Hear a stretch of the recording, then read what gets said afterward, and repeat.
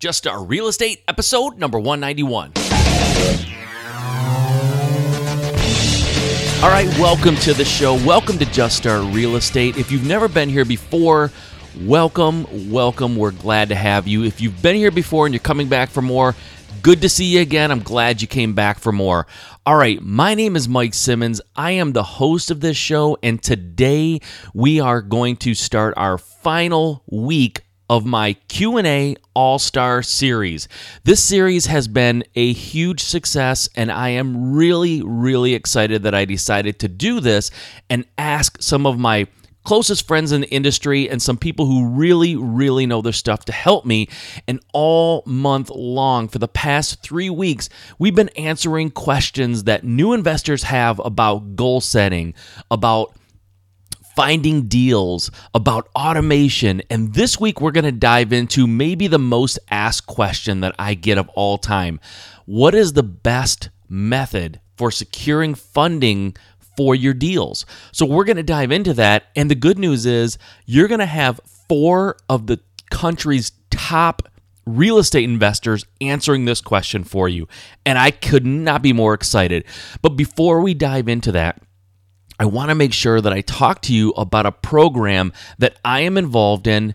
I am working very closely with my good friend Justin Williams, and we have put together a heck of a program for house flipping. Now, Justin approached me with this a few months ago and said, this is what I want to do. I've started building this program. I want you to be involved. I want you to help coach the people involved in this program and really kind of get into it and be a big part of this. So I took a look at what he had going, and it completely blew me away, guys. I'm telling you, there is no house flipping program on the market like this anywhere, bar none, or I wouldn't have gotten involved. I don't need to get involved in projects that I don't believe in. I don't have to do that. I completely believe in this program. I think that it will absolutely change your business, or if you haven't started flipping houses yet, it will absolutely start you off in the right direction and get you to where you want to be faster than any other program I've ever seen. It's already launched, guys. It launched as of this recording. It has launched this week. It launched on July 21st, but you know what? It's not too late to get involved. You can absolutely dive in there and get involved right now and start changing your business forever. The program is called Fail Fast Flipping. And if you go to failfastflipping.com/just start, you can get involved in this program, dive in, and I'm telling you, it's going to change everything. It is an absolute game changer. You can also go to my website. On the right-hand side, toward the top there's a link called Fail Fast Flipping, and if you click on that, it'll also take you so you can get all the details, all the information about this program, and make a decision of whether or not you want to get involved. But I'm telling you, it'll change everything. I would not be involved if it wasn't an absolute game changer. So go there and check it out. I look forward to talking to you. If you have any questions about the program, feel free to email me at mike@juststartrealestate.com, and I'll answer any questions that you have. All right, guys, here we go. Our final question in the 4-part series that we've been working on for the last 3 weeks. Today's question is going to be answered by Justin Williams of House Flipping HQ. And the question is, how do I secure funding for my deals? Or what is the best method for securing funding for your real estate deals? And it's a great question. It's probably the most asked question that I ever get. And Justin is really the man to answer this because he's flipping 100 houses per year. You don't flip 100 houses without having some really good methods for securing funding. So he's going to answer these questions for you. I'm excited for you to hear his answer, and I will see you at the end of his answer to kind of give you my comments and my feedback. So enjoy Justin's answer and sit back and learn how to fund those deals. Okay, so now for the 4th and final question in this Q&A series. What are the best strategies for securing funds for new real estate investors? Once again, a topic that we could discuss for hours. So let me try to give you some of the quick and dirty, quick answers to this question. these are the main sources I usually recommend people use for acquiring capital for their deals: private money, hard money, creative financing, and then wholesaling. Yes, wholesaling. Even though it may not seem like a source of funding your deals, it's a great strategy for getting your deal funded. I'll explain why and how these all can work in conjunction. First of all, I'm not going to give an entire seminar on private money, but basically private money is borrowing funds from any individual, basically someone who is not happy with the low return they are getting in the bank or from a CD or mutual fund or the volatility of the stock market, and they would much rather have that fixed rate of return at 10 to 12% secured with a hard asset. It's an incredibly amazing, beautiful investment. It's a huge win-win for everybody involved. Then you got hard money, which typically costs a little bit more. It's a little more institutionalized. They're going to charge you points, which a point is the same thing as a percentage. So let's say a private money lender, you pay 12% annualized return. A hard money lender, you're going to pay 12% plus 2 points plus some junk fees, or maybe 2 or 3 points. But the going rate, I would say you want to look for 2 points, 12%. Try to avoid as many junk fees as you can. However, they are not going to fund your entire deal. You know, they have different things they come up with of after repaired value of how much they'll fund it, but typically I have found is that most hard money lenders will fund 80 to 85% of the purchase price of your deal. So the way that we use private money and hard money, and I recommend a lot of other people this as well, in conjunction, is a lot of times you can have the hard money lender fund your deal for the first position. They'll fund 80 to 85% of your deal, and then you have $30 to $40 to $50,000 left over for the rest of the purchase price and the rehab, and that is what we call gap funding. So often we'll get a private money lender to put up 12% for that funding. If you don't have a private money lender who's willing to or able to fund your deal, I mean, that's just a lot easier. Getting that $40,000 or $50,000 a lot easier to raise that private money versus the entire $200,000 or $300,000, whatever you need. If you do not have someone who's able to do that, there are hard money lenders or people known as gap funders who will fund the rest of that deal for you, but they will take a whopping 50% of the deal after you've already paid for financing. So you're paying for financing on the deal, plus you're paying them 50% of the deal. So yes, these guys, you know, they are high interest rate people, but they're also taking a lot of risk being that they're in second position. But that is a way that you can get those deals funded if you absolutely need to. I already talked about creative financing in the last episode, so we won't go into that too much. But that's another way we use to get these deals funded.